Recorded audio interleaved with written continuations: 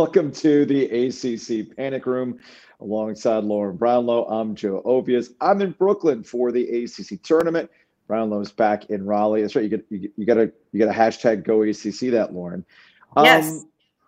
No real Go ACC-ness, I guess, unless the Go ACC-ness is the general vibe of bid stealing is about to take place, and it's going to make things incredibly difficult for teams like Wake Forest. It's going to make things difficult for Virginia, who lost tonight against North Carolina. So that's kind of where things are right now with the ACC. But UNC looked pretty good. Oh, hi, Rand. Little Panic Room cameo.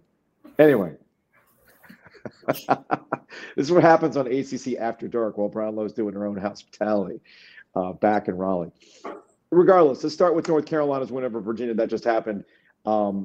A lot of credit goes to what Hubert Davis has been able to do towards the end of the season here. They put Leaky Black on Kihei Clark, but Candace is there too. Lauren and I are neighbors. All people hanging out. I love this. Maybe Candace can talk about Leaky Black on Kihei Clark being the difference in this game. I don't know that anybody here wants to speak of that game again. No, probably not. It was an ugly look. Brady Manick did work in the first half. Leaky Black defensively was pretty good, and the rest is history. Nobody wants to watch Virginia play basketball. Listen, you know that I can't. You know how I feel about Virginia. You also know I can't defend that. No, you can't. There's no way to defend it. No way to defend it. Although it did give Jonathan Rand unpleasant flashbacks to the 47-24 NC State game, to the point where he was like actively rooting against Virginia breaking that threshold. Yeah. And I was like, dude, I got they're probably breaking it. And then when they did, he was upset. So that was a real thing that happened in this game, because that was the thing that happened. Yeah. It was pretty gross what just happened. Look, credit, regardless of how you feel. Yes, credit to Carolina. Okay, so before I saw that's the thing. Yeah. Sorry, I didn't mention your defense, Carolina. Okay, I understand you played good defense. That's still not a thing that should happen from a college basketball team. Okay, both can be true. Look, Carolina easily could have fallen flat on their face after what happened against Duke on Saturday. Yes. The big Super Bowl, the big emotional win. Those guys are legends for what happened on Saturday at Cameron Indoor Stadium. So it's easy to come out in this game flat against a team that was probably revenge-minded after they took it to them in Chapel Hill. Virginia had nothing. And again, it gets back to Leaky Black's defense. Brady Manick can get all the points, but I thought Leaky Black was the big difference in the game today.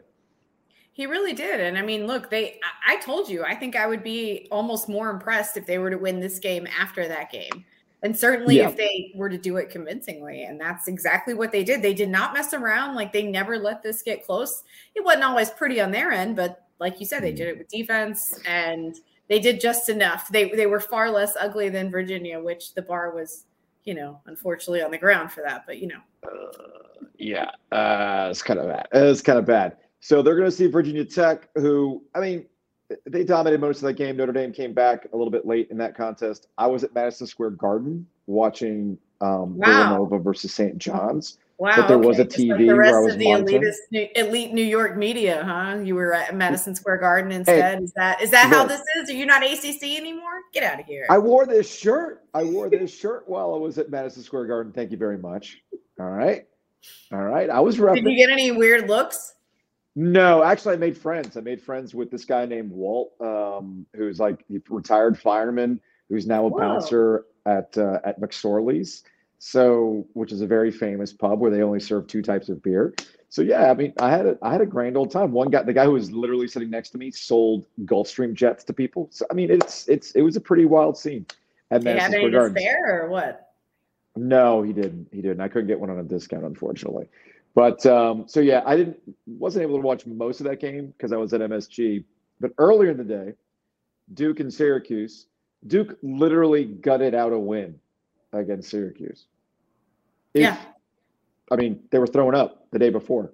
Yes. Coach K, Chris Crowell, some players, they got some stomach bugs, some food poisoning. I don't know. I know. Bad know bagel. that. I have no idea. Bad cream cheese. Yeah, I know what the protocols used to be. I understand that, like, back when they used to have stomach bugs and the flu go through locker rooms, everybody was just like, whatever, we'll still continue sharing a locker room like it doesn't matter. Yeah. But, I mean, if I'm Duke, I probably want to figure out if it's food poisoning or a stomach bug, because that's kind of an important distinction. That's all I'm saying. Like, one is contagious, one isn't. So when he said it was either or, I was like, I'd want to know that. I'm just putting that out there. Yeah, well, they didn't know if it was food poisoning or some sort of a stomach bug. He said, or some sort of stomach bug, right? I was like, I'd probably want to know that, considering it's contagious. Just this is, and he was hoping that the ACC tournament next week. I might want to know that. Well, you get it out of your system now. You get it out of your system now. That's the important part. You literally get it out of your system, because it's funny. At first, I was watching this game and I'm thinking, man, Duke just does not look like they're with it today, and the coaching staff looked like they were just over it. And then you come to find out that was going on. However, that doesn't mean that some of the things that we saw against Syracuse today are an anomaly. That's not true. The reason why, I mean, you and I were messaging back and forth wondering if Duke was broken after what had happened against North Carolina. I think it just kind of continues with Duke's tendencies where they don't seem to be on the same page all the time. They also go on these runs, like they were up 12 points. They go on these runs, and the general attitude is, okay, you go sleep now, other team, because we just put up a 10-point run on you. You go bed now. You're good. We're going to continue on. And the other team goes, no, we're not really interested in that. So that's what happens.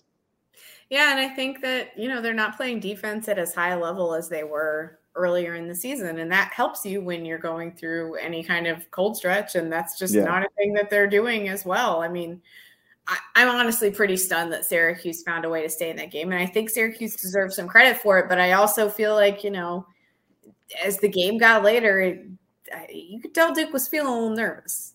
They were. That's been a tendency this year. I will say this about Syracuse. I think that was I think the circumstances around Syracuse were designed for this type of game. Buddy Boeheim was not there because of he was there, but he wasn't playing in the game because of the suspension after he had punched Wyatt Wilkes in the gut. Jimmy was like pouring his guts out in the figurative sense for his brother. It was an incredibly emotional press conference after the game.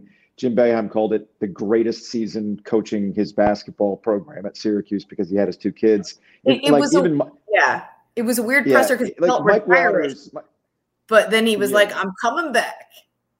Yeah, I mean, because it's entirely possible he could have one of his kids still playing for him next year, given the NCAA rules. Yeah, it's going to be tough, but it's possible. Yes.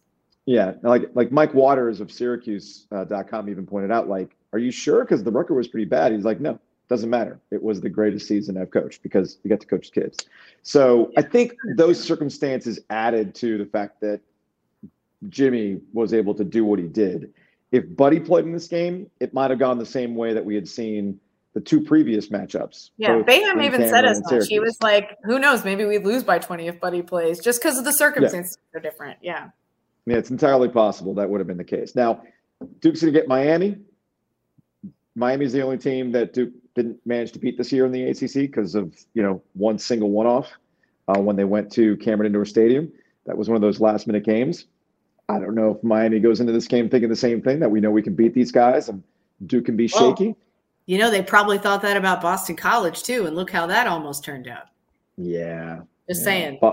Boston College almost ruined everything for everybody here at the ACC tournament, because if they had beaten Miami, then we really would have been into a dicey situation as it relates to the NCAA tournament and the amount of bids.